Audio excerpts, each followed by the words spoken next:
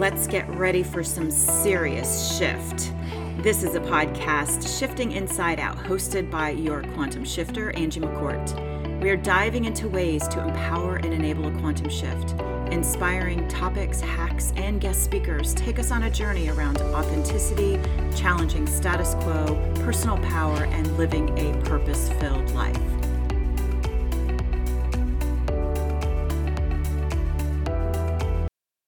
Episode, I have a conversation with Nico Russo about authenticity. There are a lot of other topics that we cover as well, but it's really interesting to hear his journey and his own deep dive journey of his discovery of authenticity. And it's also been a really great experience, just from my perspective, to watch him over the past dozen years or so be able to not only leverage authenticity and trusting relationships that he's had in the business world, but also to be able to really bring his gifts to the table. And he's loaded with gifts.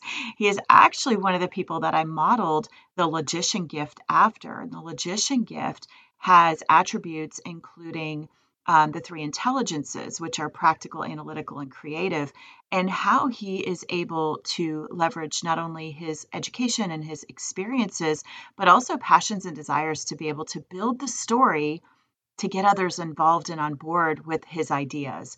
So join me in this episode. It'll be really fun to hear from Nico.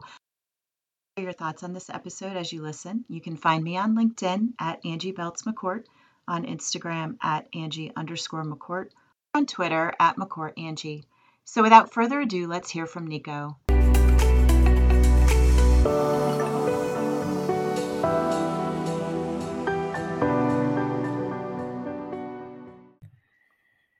Nico, welcome to Shifting Inside Out. I'm so grateful to have you on this episode.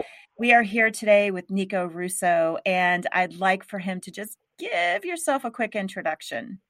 Yeah, absolutely. Angie, thanks so much for having me. I am so glad you're taking on this effort. Such a huge opportunity. Nico Russo's. I'm holding a career at TD SYNNEX. I've been 60 and a half years in the profession of IT, and my roots come from Greece and the Bahamas, but happy to be living in Tampa, Florida, working in the IT industry. Very good. Awesome. And you have two little ones as well. So you're a dad and you've got, oh my God, they're so cute. G&D.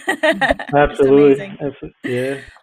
And we've known each other a very long time. So I was able to see you have your little children and see them grow and see you grow in your career as well. So because others in the audience may not know you very well, we're going to do a quick round of questions. Yeah. So first question, what is your morning ritual or routine? That's a great question. So try to start off the morning on a good note. So I'll get up around 4:30 in the morning, have a brief breakfast, and then I hit either the YMCA for a burnout gym, or I do Pilates workout. So I typically try to make my way back home by 7 to 8 a.m. to plug in for work or take the kids to school and jump in the routine. But that usually sets me off on a good note for the day. Very good. That's awesome. 4:30 in the morning. What time do you go to bed? Around 10 p.m. or so. Wow. Okay. Yeah. Good for you. That's still like only 6.5 hours of sleep. Yeah. Okay. How do you renew your energy then? You know, I've learned to master decompression. So I've tried to build in my schedule throughout the day. You know, working in corporate America can be very hectic and demanding. So just kind of learning from mentors along the way. I've kind of, instead of 30-minute meetings, I try to create 25-minute meetings. Instead of an hour-long meeting, 45-minute meetings. And that 15 minutes really goes a long way to kind of get up, stretch, grab a snack, clear the head. So that's typically how I kind of manage and cope. That's excellent. That's called managing your energy for sure. I love it. And taking control of your day. You know, there's no written word that says we have to have hour-long meetings or a certain set time frame. So what is your guilty pleasure? So going back to decompression, typically at the end of a day, I'll usually kind of binge watch some Netflix, show, whether it's Schitt's Creek or New Girl, or I'll jump over to HBO Max and watch Friends for hours at a time. Sometimes just some mindless TV, just to kind of let myself go. That's awesome. I love it. Yep, I do that. I need to veg. Yes, exactly, exactly. Well, Nico, I can absolutely say with 100% certainty that you are like one of the most authentic people I think I've ever met, have had the pleasure of being friends with and working with. And, there's an amazing, I would say, benefit to you, but also to others around you because of the way that you show up as your full self and as your true self.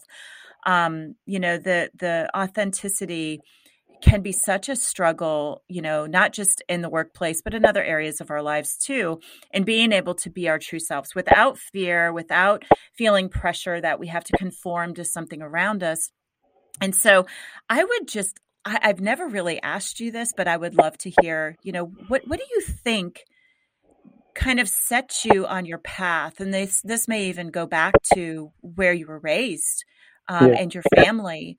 But why do you feel like you can do that where, others can listen to your story and maybe think, wow, I didn't really have that. So maybe it's something that I can overcome. What's your story like? Yeah, I'm glad to share, and I appreciate the sentiments, Andrew. It's very kind of you. But it wasn't always that way, right? And it wasn't that I was trying to build a false facade. It's more so kind of what you always allude to, like in your book, in terms of like you almost become robotic throughout life, where you follow societal norms and you conform to what you're supposed to do. So that's typically how my early years really tracked in that trajectory, and I kind of just followed that path. And it's not until you have that moment of reflection that you realize that there could be a different way. But you know, kind of going back to my roots, I alluded to the fact that I grew up in the Bahamas. Well, my parents were Greek, and they migrated to the Bahamas at the ages of 17 and 21. Neither one of them had a high school diploma, so obviously not neither a college education. But father was very a blue collar kind of guy, and always had a tremendous work ethic, and the old school mentality in terms of a provider for the family. He would work kind of the long hours to do so, and that's kind of I kind of witnessed that um, in my adolescence, and kind of grew up with that mentality in terms of being the provider. And then my mom, on the other hand, was probably a polar opposite, but more of an entrepreneur. She had a shoe store, and she tended to be more risky and creative, whereas my dad was the more risk averse, conservative. But I got the ability to kind of see both. Um, so I kind of grew up in that aspect. Two older brothers, being the youngest, I get to see a lot of failures, right? And I learn from other people's mistakes. Um, but it was cool because once I graduated high school, um, I was the first to go to college in my family. So it started in the Bahamas, and I had no intentions of ever living in the U.S., but it was a friend of mine that actually tapped me on the shoulder, a buddy that I grew up with in the Bahamas, and he said, "Hey, why don't you come to Tampa and finish off your education?" I was like, never thought to do so, but gladly, right? So, I applied to USF, became a bull, and fast tracked a bachelor's degree in 6 years. But ultimately, I graduated and landed on a finance degree. I found my passion, or what I thought was my passion at the time. I thought I'd get into investment management and banking and things of that nature, and ultimately end up back in offshore banking in the Bahamas. That obviously didn't play out, but there was a company at the time. I don't even know if it still exists, Monster.com. I posted my resume out there. Thought I'd get some international experience before I head back to the Bahamas. And I think her name was Stephanie Depew. She was in HR at the time. She was a recruiter. She called me. Had never heard of Tech Data, and she gave me an opportunity for an interview, and it was awesome because I got to kind of step in. And 16 and a half years later, I'm still with the company, and it's been an amazing journey. So to kind of just step you through, right? It's just been an amazing sequence of events because I want to get back to authenticity. But again, I came in with a very programmatic mindset. Like, I'm going to work 9 to 5, get a paycheck, learn what I can learn, and walk away. And over time, like I just became consumed with the corporate life, and I just got very involved in this routine. And that whole mechanical robotic aspect of life just kicked into high gear. And I got consumed in this in the corporate America. So as I kind of grew up in the organization, you start to build personal relationships. I met the mother of my kids at Tech Data. We got married. We had 2 beautiful kids, and that really became my identity. And honestly, it's like the moments that matter are kind of like the coaching opportunities that I had great leadership. Like Angie, I talk about you to this day in high esteem. But people like Chuck Bartlett, Tina Bellin, Joe Urocco, like all of these folks, it was amazing to have leadership like that. That really kind of, I made a lot of mistakes along the way, but I had great coaching and mentorship to kind of steer me along the path. But I also had some really humbling moments in my personal life, right? I failed my marriage. Like, my lack of inability to communicate effectively and manage through tough situations, they led me down a very um, um, humbling path. But you know what, man, I am better for it today because um, I found myself always isolating myself and blaming the world for all of my problems, where it was everyone else's issue. Never took accountability, but it was because I had all these blind spots and I'd created all these stories about what life was supposed to be, who I was supposed to be.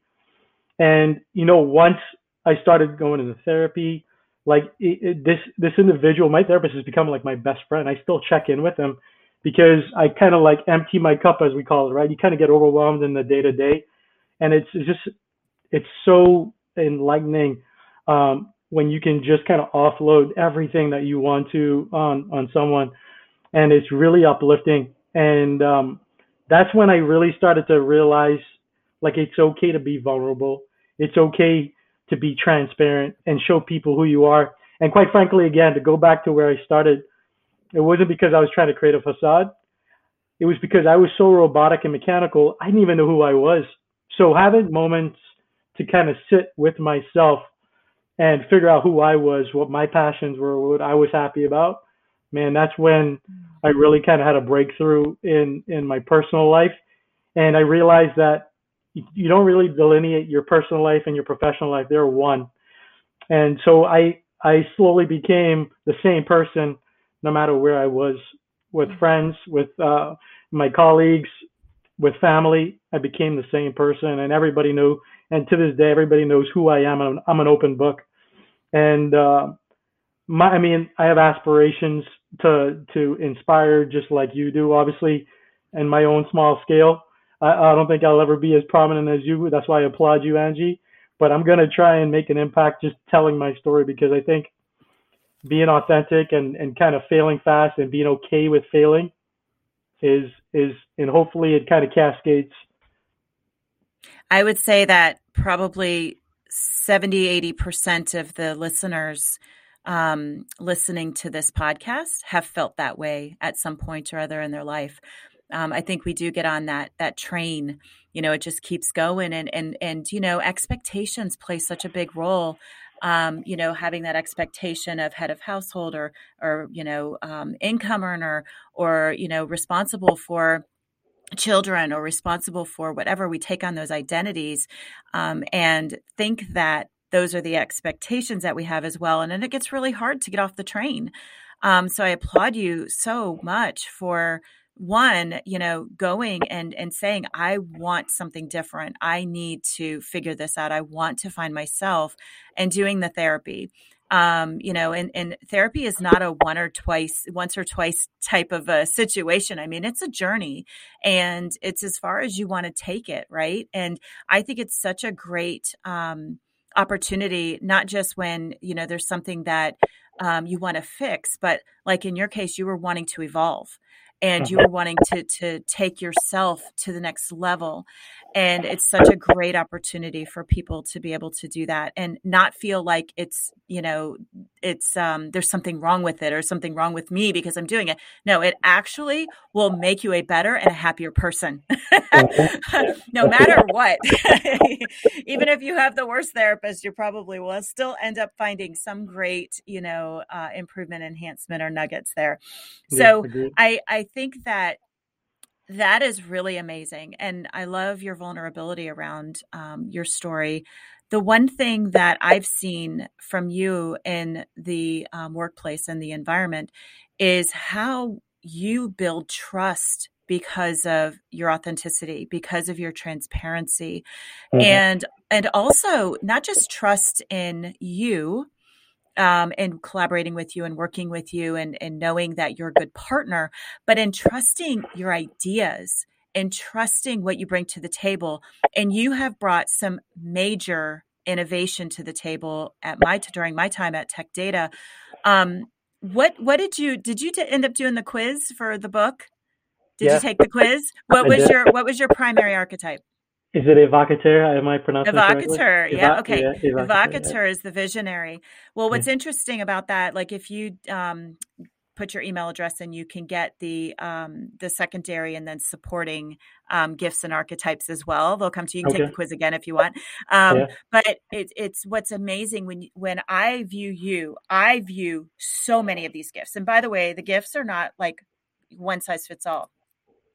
You have the evocateur, the visionary, right? You can actually, kind of take these big ideas. You could take these futuristic ideas and pull them in. You're also an edge walker. An edge walker is one who you have one foot in today, you have one foot in the future, and you're this bridge. You're able to communicate to people your vision in a way that they can get on board with. And then also, I think you're a storyteller. Like I have seen you present ideas over and over again, where you can tie it all together so that it's not choppy. It's not just about the numbers. It's not just about the technology. It brings all pieces together. And storytelling is super important for creators, which you are also. And then I would say you're the logician. So you have so many of the gifts that I showcase. And the logician is one I actually modeled off of you. So the logician is kind of the archetype and gift around risk intelligence that uses, all three intelligences, including the practical, analytical, and the creative. And I've seen this over and over and over and over and over again with you. What I would love for you to share with the audience is, what drives you to use all of your gifts and not be afraid to do that and bring your ideas forward? Because I see it in a fearless way all the time with you. It's interesting timing because I had a conversation with a mentee today, and I was kind of talking them through my career at Tech Data, which has been really colorful. I talked about leadership in the past, and I actually referenced there was a story that you'll remember, but like when we talk about moments that matter, there were key scenarios that occurred along the way. So if you look at just the journey on Cisco, when I first joined the team, Eric Buck, he just kind of threw me in the deep end and was like, "Go figure it out." And I was an analyst. I knew Excel, like that was it. That was the extent of my capabilities. And he wanted me to figure out the most complex process with Cisco, and I didn't even know. I had no business context at all, and it was like I learned very quickly. It was about following the breadcrumbs, right? And it was so I would talk to individual number one, and they would kind of tell me their story, and then I would stitch it together. It would be like, what happens next? What happens next? And over time, I kind of got this end-to-end perspective, right? And I reflect now, and that was a great foundation. He really kind of threw me in the deep end, but it was a great way to kind of get me to adapt to the environment we live in, but also build a new skill set. And then what followed, this is the meeting we were at when we flew up to Atlanta for that customer visit, I had, after we get reamed for about an hour, I raised my hand and I walked to the whiteboard, and that became the genesis of how we kind of enable our partners, right? But that was predicated on the fact that I understood process and how to follow the breadcrumbs. So it was a matter of just adapting that kind of mindset to this customer use case. And then, if you think about the different exposures I had, like people took risks on me. They did. Everybody, you took a risk on me. Everybody took a risk on me in terms of giving me different opportunities. I never did any marketing. I never did any business development, but y'all gave me an opportunity. I would fly out to Atlanta on a monthly basis, engaging with business units. I didn't know what I was doing, right? Yeah, but I was learning along the way. So it was leadership taking risks on me and giving me the exposure. So what I have, answer your question, I think I've been privileged to have a career where I had leadership that trusted me, where I could explore different facets because I didn't know what skill sets I had. Again, when I came in, I thought I was really good at Excel, and that was kind of the extent. But over time, I started to develop certain crafts. I got certain disciplines. I realized that I had certain raw skill sets around like critical thinking and process and things like that. And to kind of pull it all together, put the wrap around it, I've just been really passionate about what customers think of us, right? I wanna be more than just a distributor. I'm viewed more than just a corporate entity. I actually want to make a difference in whatever that means, right? And if I have one career to have in my life, I want to make an impact, and so that kind of keeps me honest, right? So the way I think about it is, I see an immense amount of opportunity. Like, we live in a great age where digital transformation means a lot. It's changing the way we live, work, and play. And I see an immense amount of opportunity when I compare what happens outside of the purview of my career and the ability for that to influence our lives. Mm-hmm. And so I'm trying to bring it all in together. So I'm not some genius, but it's more so just the ability to kind of step off the train, take a step back, look at the world for what it is, and maybe connect some dots. And so that's maybe like where maybe the vision, as you call it, comes into play. But then again, all the skill sets that I learned along the way through people like you, that's what really helps kind of round out the ability to also execute on that vision. And that's kind of where I'm trying to really help the team like elevate and kind of think along the same lines. Yeah. And that it's a great point of what the intent is that you have going into each of these, I would say situations, whether it's with a customer or it's just trying to find what's the next thing, is you care. You care and you're curious. And those are two super important pieces. And I've seen you showcase that all the time. And I think where you immediately build trust is in both of those. It's not that you're pitching, which I hate that word, by the way. Please stop using that word, people out there. You're not pitching something. You're exploring and you're trying to find what really is the opportunity, not just what are they telling me is their problem. Well, how far can we actually go with this? In that whiteboard session in Atlanta, you literally asked 3 questions. And you figured out where the root cause of the issue was. And you were able to turn the customer from being very upset with us at the time to actually very open and trusting of you, because you showed them visibly and visually what the solution could look like. And I think you handle every opportunity, including this constant, continuous vision building. Like, you don't just finish with a big project and you say, okay, that's it. Like, you've already started working on what's the extension to that, or where's the next one. But you have care around it. You care about it. You care about the customers. You care about our world. You care about, the community. And I think that really comes through in a very authentic way. That's key. And I don't know if I coined the phrase, but something I say all the time, right? To like mentees and the team is like, if you believe in what you're doing, you'll never sell a day in your life, right? It's because I like to be in front of customers, but I'll never consider myself a sales guy. And it's not to be condescending to the discipline. It's not about that. It's more so like people that are in sales they have a mission. They're representing something, an ideal to really help make an impact. And that's essentially what we're trying to do. So storytelling is just a very compelling and interesting way to kind of connect the dots between where that customer lives today and where you want to take them. So that's fantastic. In the evocator, I think we talked a bit about vision already and kind of where you come to that, but how you share the idea and the vision with others. You do this great job of, you have your analytical background, you have this creative approach of establishing that big picture, connecting the dots, and tying it to, here's what the pain point is, here's what the solution will solve for. Like, talk us through, those are all keys to the logician gift in the book. Talk us through, what are some of the tools you use? What's the process you use around that? Do you have a process? I've seen you do it so fast too. Like, it's imprinted in you. Whatever this gift you have overall is imprinted in you, and it works. Yeah, I don't know if it was innate or if it's developed, but I one thing I realized about myself, Angie, is I love chaos and I like to jump into the middle of chaos and create structure around it, right?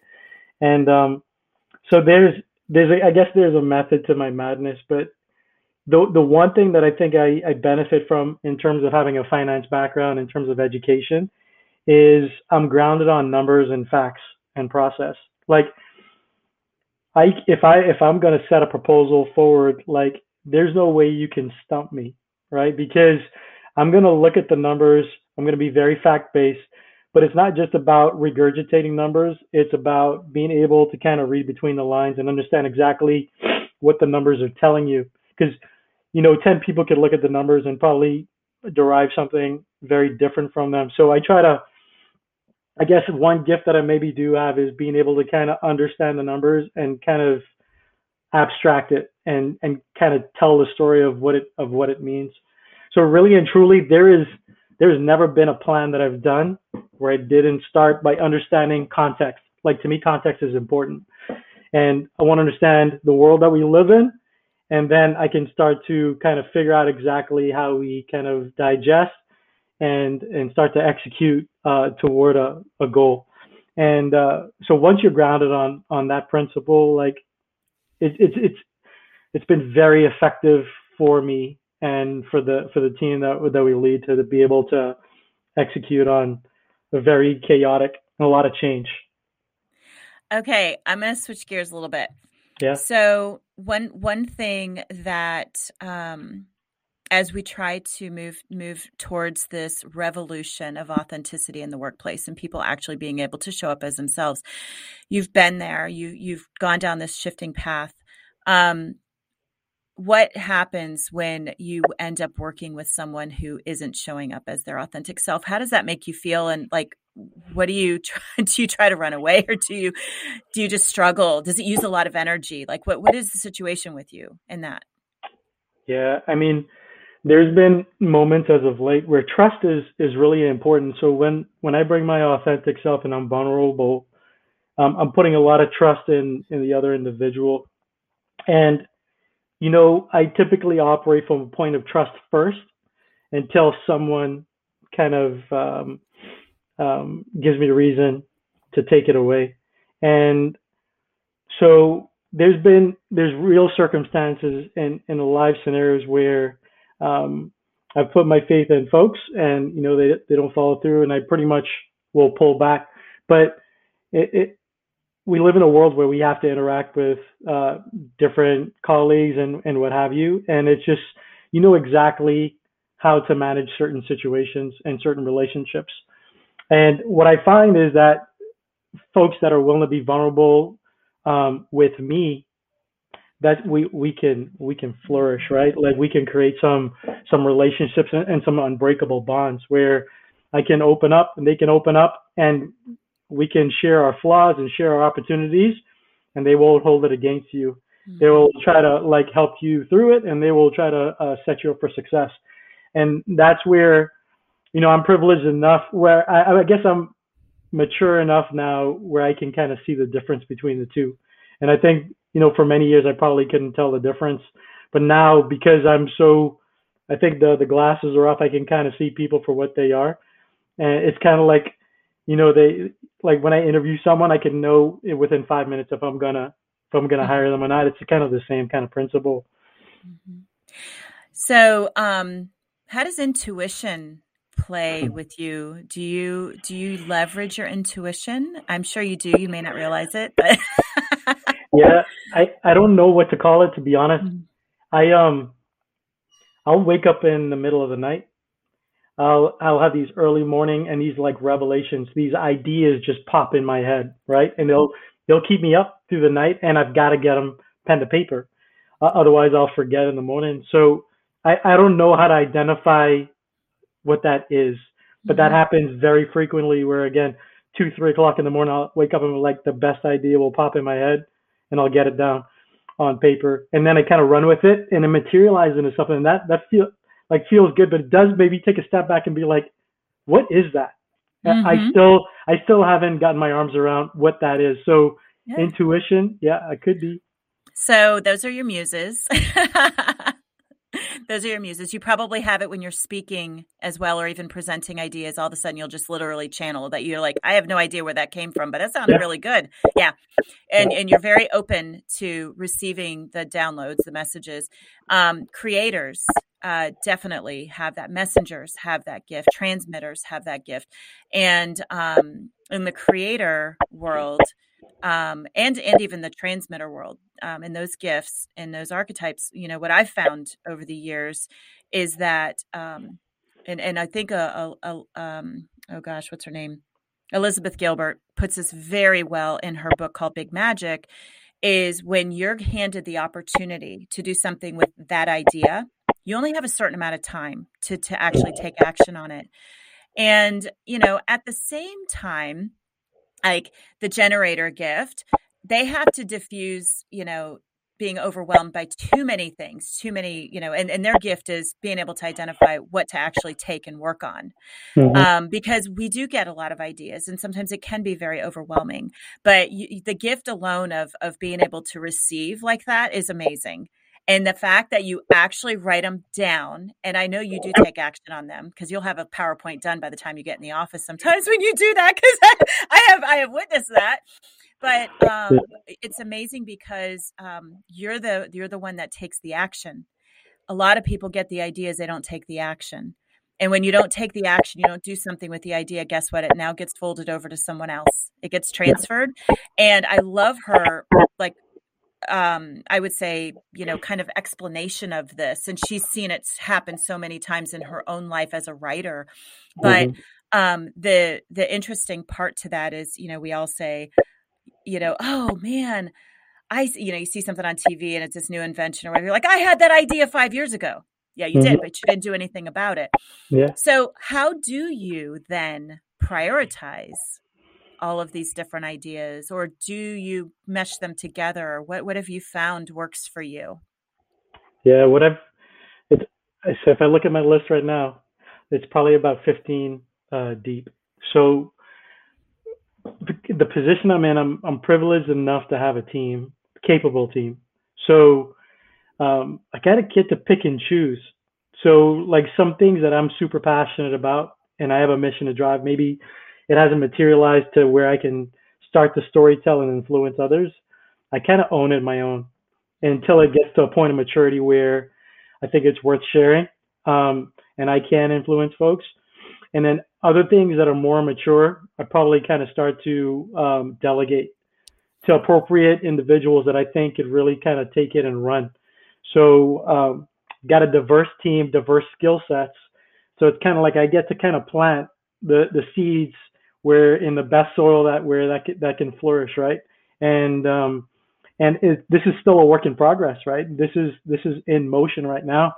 So, but it also proves to be a test, right? Because I know where I want to see it through, but I'm really trying to understand, give them an opportunity, same way I was given opportunity, is to see what creativity they will bring to it, because I only have a certain vantage point and a certain view of what I want the outcome to be. And I want to maybe plant the seed, but then let them take it on its own journey and see where it goes. So that's kind of like how I'm able to scale a little better than maybe before, where I'd burn myself out trying to do everything. Okay, I love that. And I love the fact that you trust your team and you believe in their abilities. And even if they haven't done it yet, doesn't mean they can't do it, right? Yep. And being able to give them that opportunity, which really gives them probably much more enjoyment in their day and in their work, and fulfillment from a purpose perspective, and just being able to do something that's revolutionary in the environment or in the industry. That's significant, to just day to day working.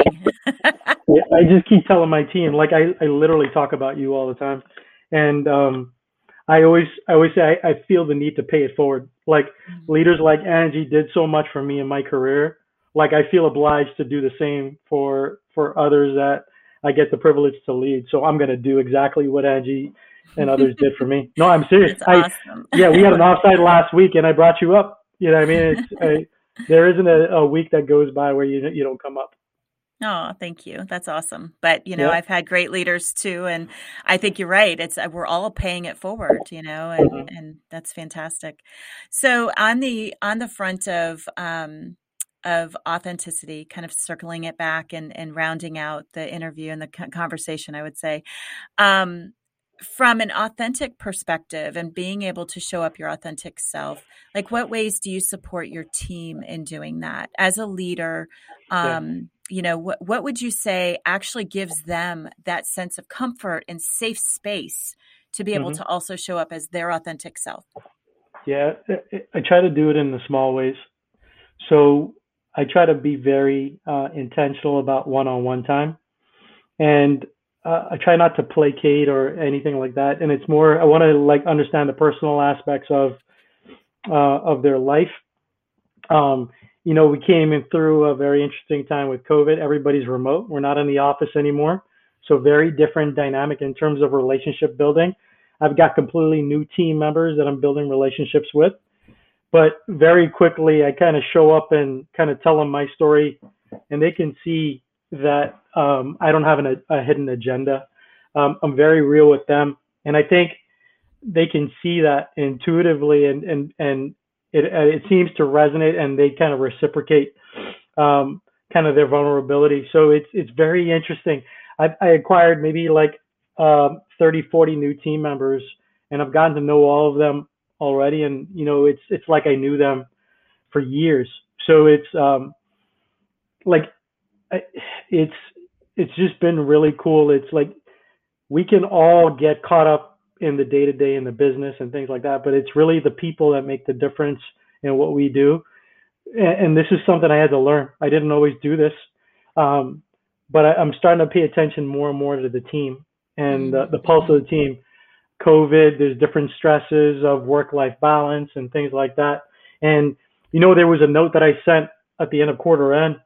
This was cool. This felt good. So I sent a note on a quarter end Friday, which is typically the most chaotic time of the year. And I told the team, I was like, hey, it's going to be a stressful time. Walk away when you need to. I need you to decompress, relax. Tension, stress is going to be high. Just walk away and do what you need to do. Take care. Make sure you have the balance in place. And somebody responded. I've only known her for 2 weeks. She responded. She's like, in my 17 years, this is the first time a leader has ever told me to decompress and stay away from my screen for a period of time. And what's interesting about that is like that makes them want to do more. It's just the dynamic, and it's been really cool to kind of see that if you pay attention to people, invest in people, and come across as who you are, they will naturally just open up and be themselves as well. Yeah. I think the word that pops into my head a lot as we are making this shift in the workplace and trying to balance, with all the different additional stresses everyone's dealing with, is real. Like, I think the more real leaders are, it allows the colleagues just to really be able to be real as well. Yeah. And, I remember for so many years saying, you don't have to ask permission to take your child to the doctor or go pick them up from daycare early. You don't have to, sit there and stress and suffer in silence. Like, say, hey, I'm overwhelmed. Tell me what the big priorities are and let's go through it. And it's amazing that having to really focus on giving permission to people to do those things is sad, because that's where we are in the corporate environment, especially. But I think it's the opportunity for leaders to really pay attention, appreciate, be in tune, be compassionate, and be real, to the point that, and this goes for, leaders who like to send emails at 11 o'clock at night or 3 a.m. Like, stop doing that, because what you're doing is you're not breaking the chain. You're not being real. You're basically saying, I'm stressed and I can't sleep, so you should be too. Yeah. That's true. And enough is enough. So let's do something different. So I love the fact that, you're already making that shift, and you're finding presence, appreciation, compassion, nurturing, being real, I think are all really key components to the new leadership that we need for the future. I'm trying my best. It's learning something new every day, Angie. Yeah. That's awesome. I love it. Okay. That was fantastic. Thank you so much, Nico. There were a lot of great nuggets that people will get out of that. And I think relatable stories too. So I have a quick ask. Do you have any call outs that you'd like to make, whether it's company, books, courses, organizations, nonprofits, or products? I'm going to tell everybody about your book. And I'm next in line. That's my big call out, like the mission that you're on. Like there's this movement of enlightenment. I call it like, the Jay Shetty's and the Tony Robbins of the world. That was all lost on me before I kind of went on this journey. And I realized that, there's this freeing that can occur and allow people to kind of be themselves. And it's not just about them. It's about being a better parent. Like, I found myself being a better parent because of it. And I'm not perfect. I got a lot of room to improve, but the way I communicate and the way I'm teaching life lessons to my kids and the partner I am to my fiance, like everything's completely transformed because of this enlightenment and removal of these blind spots and these stories that I created. So I'm jumping on board. Big shout out to you, Angie. I am buying your book, and I hope everybody does, because I think what you're trying to do for society at large is much needed. I think we're a bunch of robots just marching, and I think we need to kind of break the mold and kind of be ourselves. Oh, thank you so much. Yes, you totally get the message. Yes, exactly. And honestly, that's the path to joy and happiness and feeling and living, I would say, a more fulfilled and fulfilling life. So thank you for the call out. I appreciate it. Absolutely. That's anytime, awesome. Angie. Thanks for having me. Yeah, thank you so much for joining us. And I hope you have a really wonderful day. I know you're super, super busy, so I totally appreciate it. Thanks, Nico. No. Thank you. Anytime. Take care, Angie. All right. Take care.